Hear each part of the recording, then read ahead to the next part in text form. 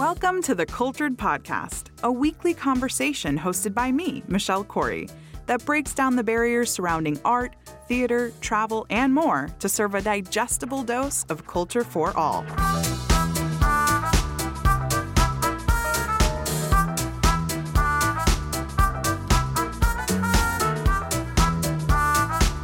Hello! Welcome to another wonderful episode of the Cultured Podcast. As always, I am Michelle Corey. That was a test to see if you remembered my name.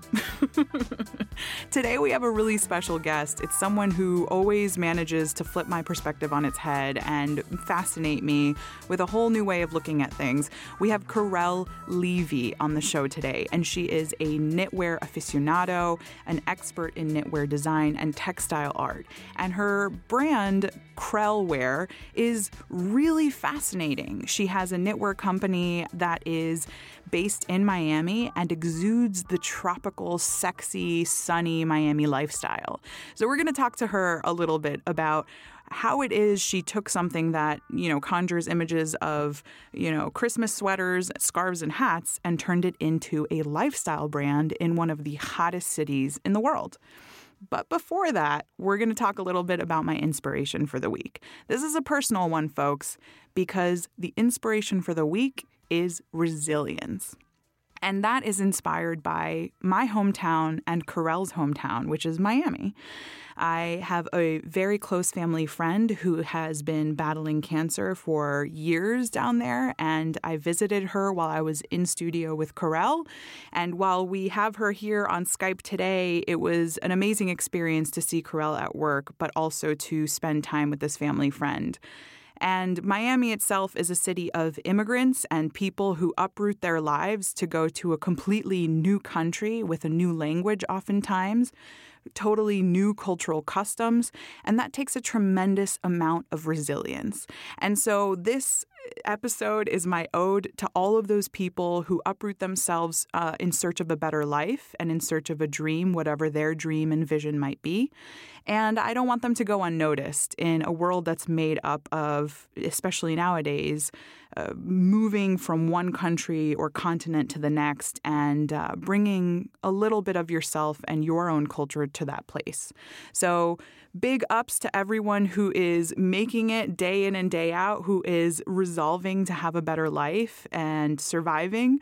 You guys don't go unnoticed, so a little love for you today. Speaking of resilience, here is the person that I now call the G of knitwear because of her resilience in design.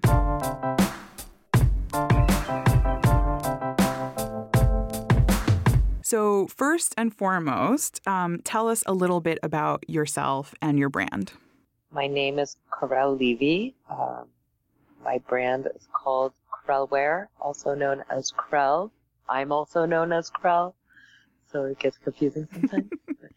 I'm a knitwear designer and textile artist, and I really love to knit, colorful, and things that you can wear in Miami. Which obviously knit kind of summons these ideas of like fall nights and like chilly weather. So, I always find it really interesting that you have a knitwear line in Miami and that it is like, form-fitting and hip-hugging and very sexy. It's very Miami line. So, tell us a little bit about how you came to bring knitwear to Miami. I was born in Paris and I was raised in Miami. I came here when I was 6 years old, so I kind of didn't have a choice whether to be in Miami or not in the beginning. And when I grew up here, I always kind of felt like I was pretty different from most of the people that I was surrounded with. How so? I used to my family went to Europe all the time. Mm-hmm. So it was really rare that people around me went to Europe every year. Right. And I went to Europe because my parents are from there. Our family is from there. So going to see the family for Christmas, we went to Paris, but it was like in the suburbs of Paris and hanging out in my aunt and uncle's house or my grandmother's apartment. It wasn't like, ooh, you're going to Paris. It's like, no, it's actually like much longer trip than going to like, let's say your grandma's house in Kansas City. It's the same thing to me as a kid. Yeah. It just was like a little bit more exotic to most people. But I grew up with a lot of art and a lot of fashion knowledge. Like my parents were really into the arts, and my mom was a needlepoint artist, and she also did a lot of knitting for us when we lived in the cold. So I kind of grew up with this textiles, weaving, and knitting background, and also just an arts background in general. And it's amazing. I mean, you went to the Rhode Island School of Design for knitting, right? I went there specifically for textile design. When I was in high school, my mom passed away when I was 16 years old, and I grew up with a weaving loom in the basement and then tons of wool yarn. She used to make these really huge scale needle points that are like big paintings. They're kind of like 80s style abstract paintings. And when she passed away, or rather when she was really ill with cancer, is when it piqued my interest to start weaving and learning what this machine did. And she was too ill to show me. So I started taking courses at University of Miami, and they had like continuing education classes, and weaving was one of them. So I started taking weaving courses in high school. And after school, like, I would go down south. I grew up in North Miami Beach, like close to Hollandale. Me too. And I would drive at least a half an hour. You did? Yeah. I'm like, what high school did you go to? You see, I'm older than you, so I went to North Miami Beach Senior High School. They were our big rivals with water polo. Well, we had water polo? Yeah. Anyways, I'm so not a sports person. But I grew up going to and taking weaving courses, and it was super easy. So I was like, oh, I'm just going to study textiles when I go to school. Of course, like nobody in high school knows even what the meaning of textiles is. But I was fortunate enough that we had a really strong arts program. And this was at the time Dash had just started, and so did New World. So those were the newest schools that were more focused in the arts. And I didn't know about Dash at the time, but I knew about New World, and I knew I didn't want to do like a full immersed art program, but we had like a AP arts class. So I was pretty immersed for having a public school education in the arts.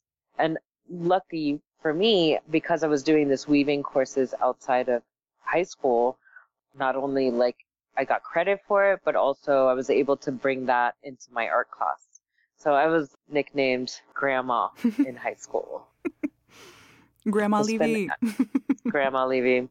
And so I knew going into RISD, they were a school that started in textiles. So I really wanted to study textiles, and so I went to RISD. I think what's so amazing to me about your story and very relevant to right now, especially in the U.S., is the importance of all of these different school programs that were offered in the arts in helping to form what's been a very successful, 12-year plus career for you, right? You've had your business for how long now? Technically, 15 years. 15 years.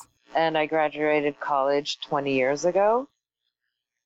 And I've been knitting since 96 on knitting machines. You need to get a tattoo that says that. Knitting since 96. You obviously, you've said to me before, you have, what is it you say? You have yarn in the blood? I was born with yarn in my veins. There you go. Which sounds dangerous, but you've done a really good job at staying alive. So congrats. Let's go back a little bit and let's talk about your time at RISD, because that's really where you came into yourself as more of a performative textile artist, right? So tell us a little bit about how your vision around textile art first formed.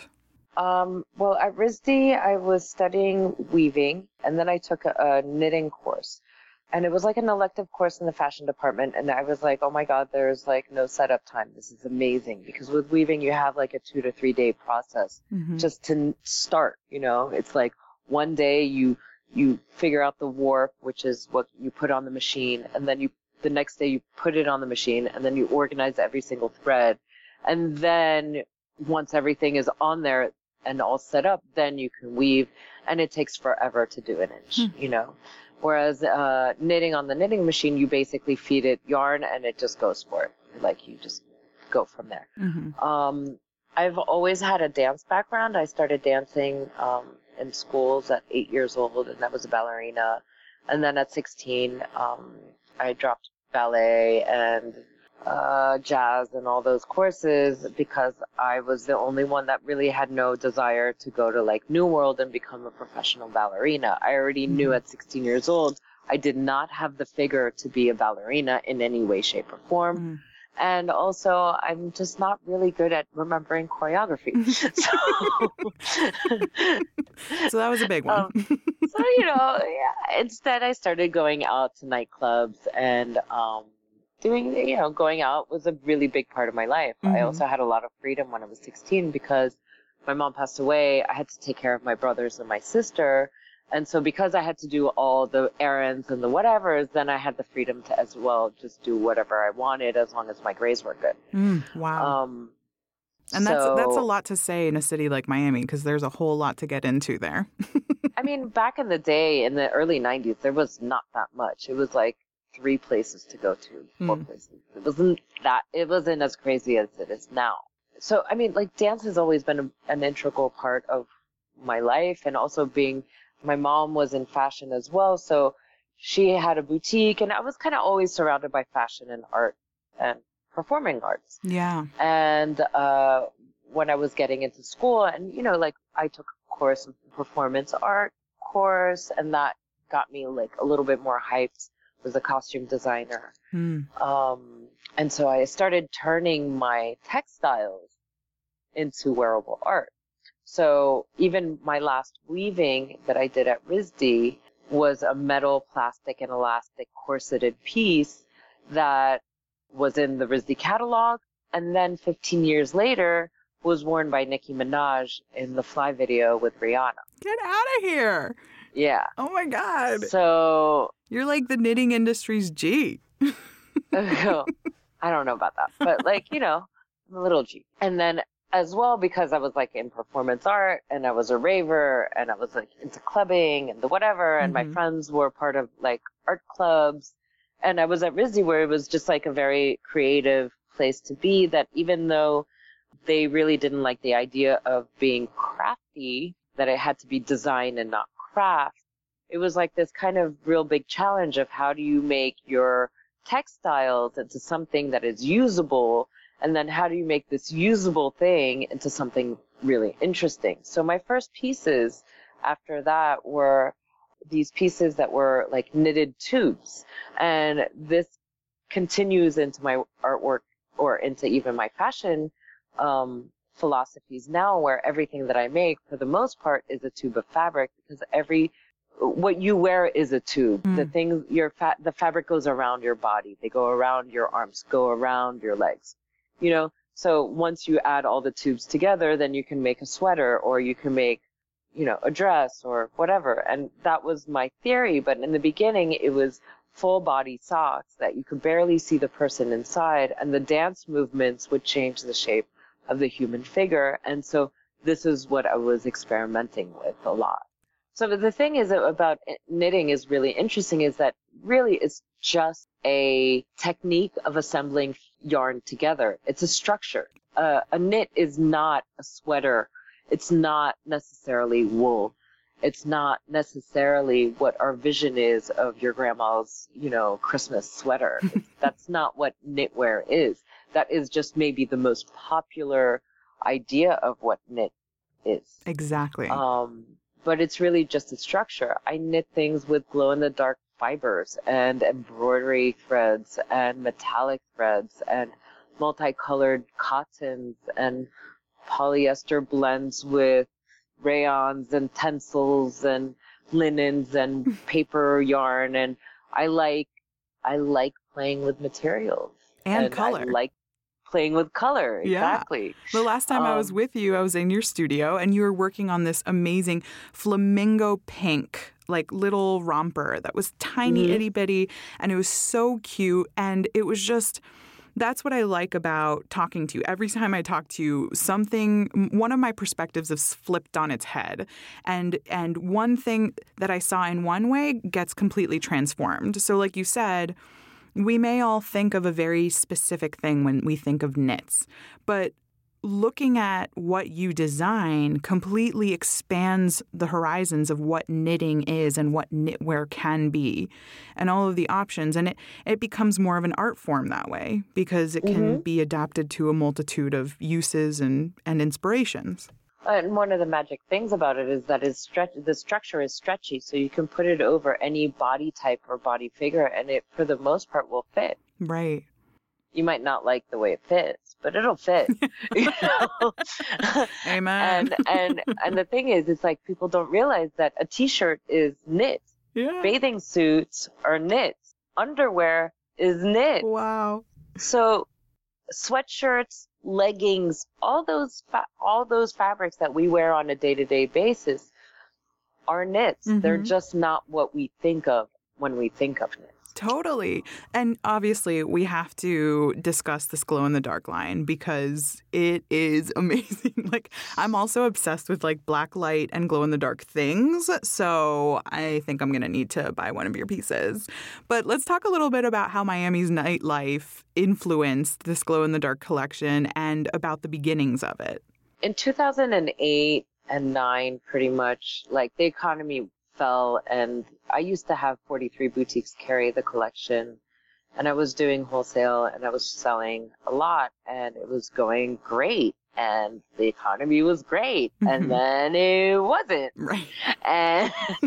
And so it was kind of this feeling of like, wow, you know, I have all this fabric, and I was also looking for that magical, like, metallic yarn that would be super soft. So it so happened that there was a sourcing show in Miami, and we met this guy that we nicknamed fondly Mr. Sparkles. And Mr. Sparkles showed us glow-in-the-dark yarn, and then from there we were like, oh my god, so so who has a black light, and let's close the doors and let's see what glows. And then not only did we realize what glowed in the dark, but we also glowed in UV, and realizing that the things that glow in UV don't necessarily glow in the dark. Also, you're never really truly in the dark. Right. So there's always some sort of light pollution somewhere. It's very rare to find yourself in a pitch black room. So we found this material, and it became one of those like, oh, you know, we go clubbing. Oh, well, I go clubbing.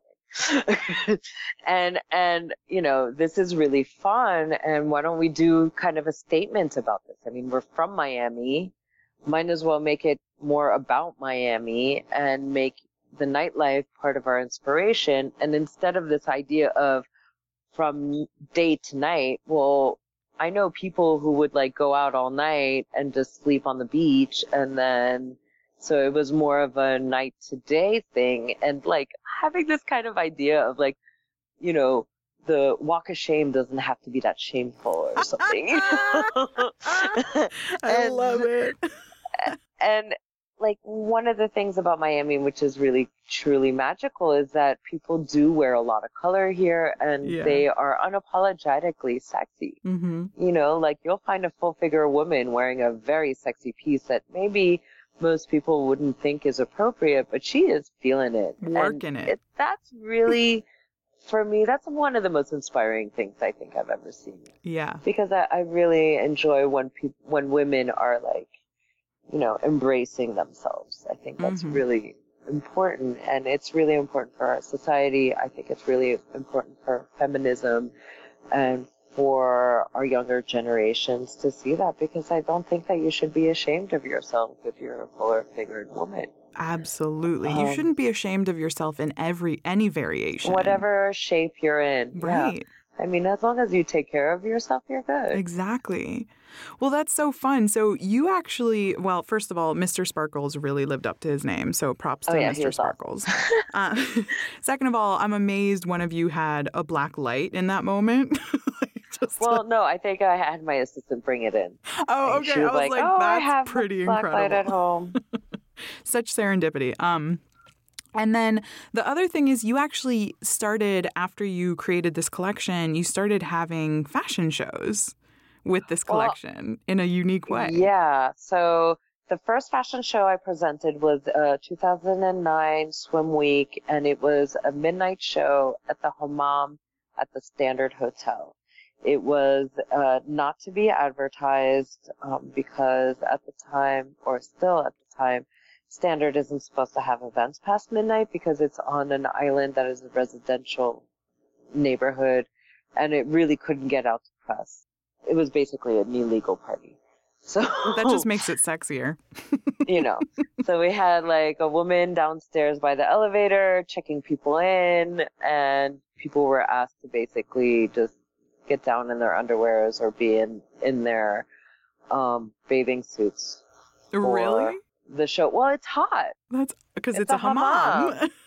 And a hammam, for those of you who don't know, is kind of like a sauna environment. It's like very, very heated up, and it's meant to be for health purposes. Yeah. So the hotel shut it down at 10 and started airing it out to try to get some of the heat out, but it's not supposed to, you know what I mean? It's not supposed to be cool and dry. Right. Exactly.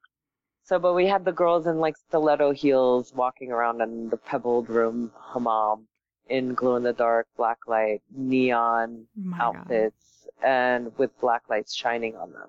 So that was our first show for the Disclo collection. So, and then the second Disclo show, because that one was like specifically rompers, hot shorts, boob tubes, so very swim inspired, like. Mm-hmm. I do a lot of things that look like swimwear. You could swim in them, but most people, when they're at a pool party, are not going swimming. Yeah, that's funny. Yeah. And so it was like, this like not so swim inspired collection. And then the second time I did it, I had the girls all dancing, and it was like a runway show with black lights as the regular light. And then it was smoke machines like nobody's business. They could see the girls coming out glowing and dancing like kind of stripperish in their stripper shoes and like neon tights and makeup and hair and craziness, and it was a good time. I would like to remind our listeners we're talking about knitwear right now, okay? So if your mind isn't expanding right now like mine is, then I don't know what else to do for you. Like you got stripper shoes, and this is knitwear. So this is like why I love that we're having this episode right now, is because it's so fun. I mean, it shows you that there is no such thing as a boundary, right? It's like boundaries are just what we impose on ourselves. But damn it, if I want to make a knit that is glow in the dark and pairs well with stripper shoes, I'm going to do it. Well, you'll probably just call me. Right. No, I'm not personally going to do it. And but after that show, we just started getting asked to do it all over the place, and started instead of selling to boutiques, just started selling directly to public. And I have friends all over the world, so I started doing shows in shows all over the place, and getting hired in nightclubs and getting hired as entertainment. It was fabulous. That's amazing. So real quick, what is one of the most difficult or one of the most challenging parts of working with knits? I think that a lot of people think that I could do pretty much anything. They're like, oh, you can do some words. I work with like kind of like 1980s, kind of 1970s knitting machines that after using them for 20 years is like really hard on the back, and they're kind of hard to work with. So it's all physical manual labor. So doing stuff that has like lettering or like copying other people's design is not that easy. I've come up with my own techniques, and I have my own look to my knitwear. So I try to keep true to that within my own knitwear. Yeah. So, just to wrap it up a little bit, where can people go to find KRELwear? I have a website, so KRELwear.com. I also have a store in Miami Ironside. So it's a little design complex. Mm-hmm. It's beautiful. Oh my gosh, I got like lost in it on purpose the last time I was there. It's amazing. There's like galleries, restaurants. It's really beautiful. You wouldn't even think you were in Miami anymore. It's so cute. Nice. And you also Wednesdays have a special event. Oh, yes. I'm the host of Stitch and Bitch in Miami, and I'm the head bitch. obviously. And and I teach people how to knit, crochet, or make pom-poms. And if people want to come in and already have a project in mind or are already working on something, they're more than welcome to join us. It's really cute. It's really fun. It's free to join. I bring all the materials, so all you have to do is bring yourself. This is not specifically for women, but it is a pretty ladies' night driven kind of activity. So, And this is at Broken Shaker. it's at the Broken Shaker at the Freehand. Freehand is the hostel that the Broken Shaker is in, and so we meet up in the lobby once a month. The next one is September 13th. There's also a Facebook page called Stitch N, like the letter N, Miami.com. Couldn't do Stitch and Bitch because they don't let you. That's absurd. But okay, it's fine. Hilarious. So if you want to meet Karelle and you want to get your hands on some cool projects and actually start putting to practice everything we've talked about here, that's a perfect time to do that for our Miami folk, or if you want to travel into Miami at any point. So that's really cool. Thank you. And you can also, I'm part of the Airbnb experiences of Miami, so you can reserve a 2 to 3 hour session to do a quickie couture for $100 through Airbnb experiences. That's really cool. Yeah. I'm going to do that next time I'm in town. Awesome. Which is a lot, so. Thank you so much for being here. You have My completely pleasure. dazzled me. You're wonderful, so thank you.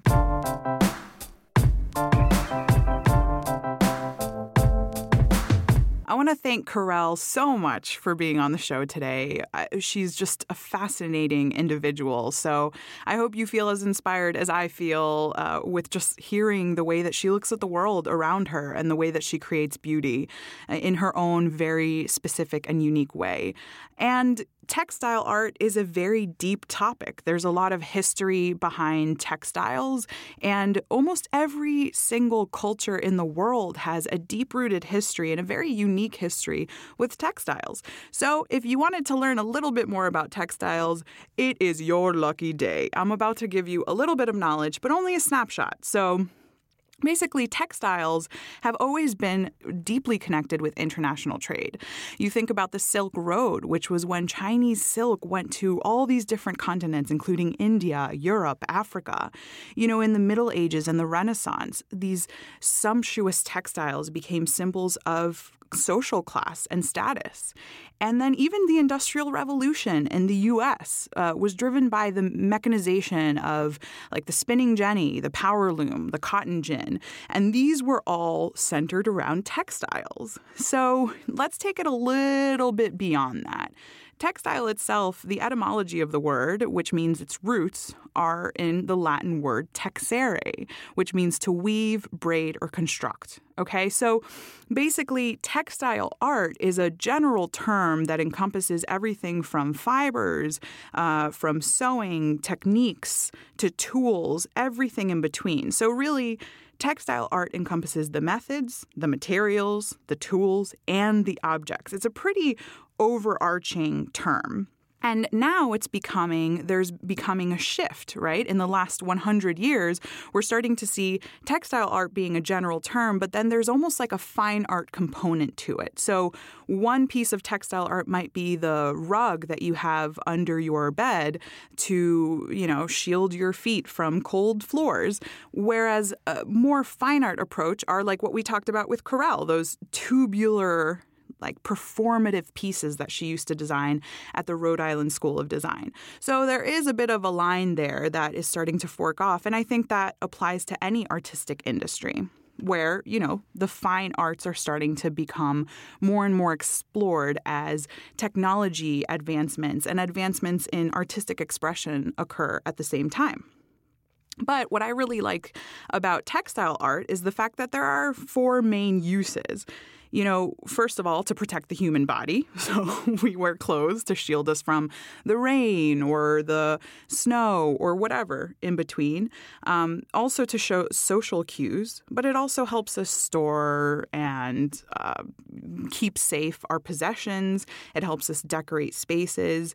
And so because of the versatility of this topic and the depth of this topic, I cannot wait to further explore smaller worlds within the greater textile world. So like one of my favorite forms of textile art are molas, which are South American, how do I call them? They're like South American stitching textiles where there's layers of fabric on top of one another, and then the stitching is just intricate and beautiful, and they create these extraordinary designs. It's also an indigenous art form, so that'll be really cool to explore the history behind that because it's very deep-rooted.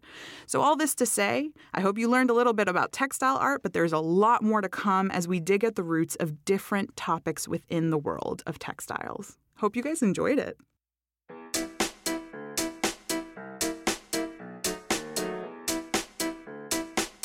Again, thank you, Karelle. Lots of love to you. And thank you guys for listening. And don't forget that you can go to culturedpodcast.com to check out the show notes for this episode, to learn more about Karelle, see some of those videos of her work, and explore exclusive content. And until next Sunday, remember to keep it classy, keep it curious, keep it cultured. I'm Michelle Corey. Sean Powers is our producer. David Markowitz is our executive producer. The Cultured Podcast is a production of Zero Mile Media, made with love in Atlanta. You can listen to Cultured on culturedpodcast.com, Apple Podcasts, Google Play, Stitcher, Pocket Casts, and anywhere podcasts are found. If you love what you're hearing, don't forget to rate and review the Cultured Podcast on Apple Podcasts.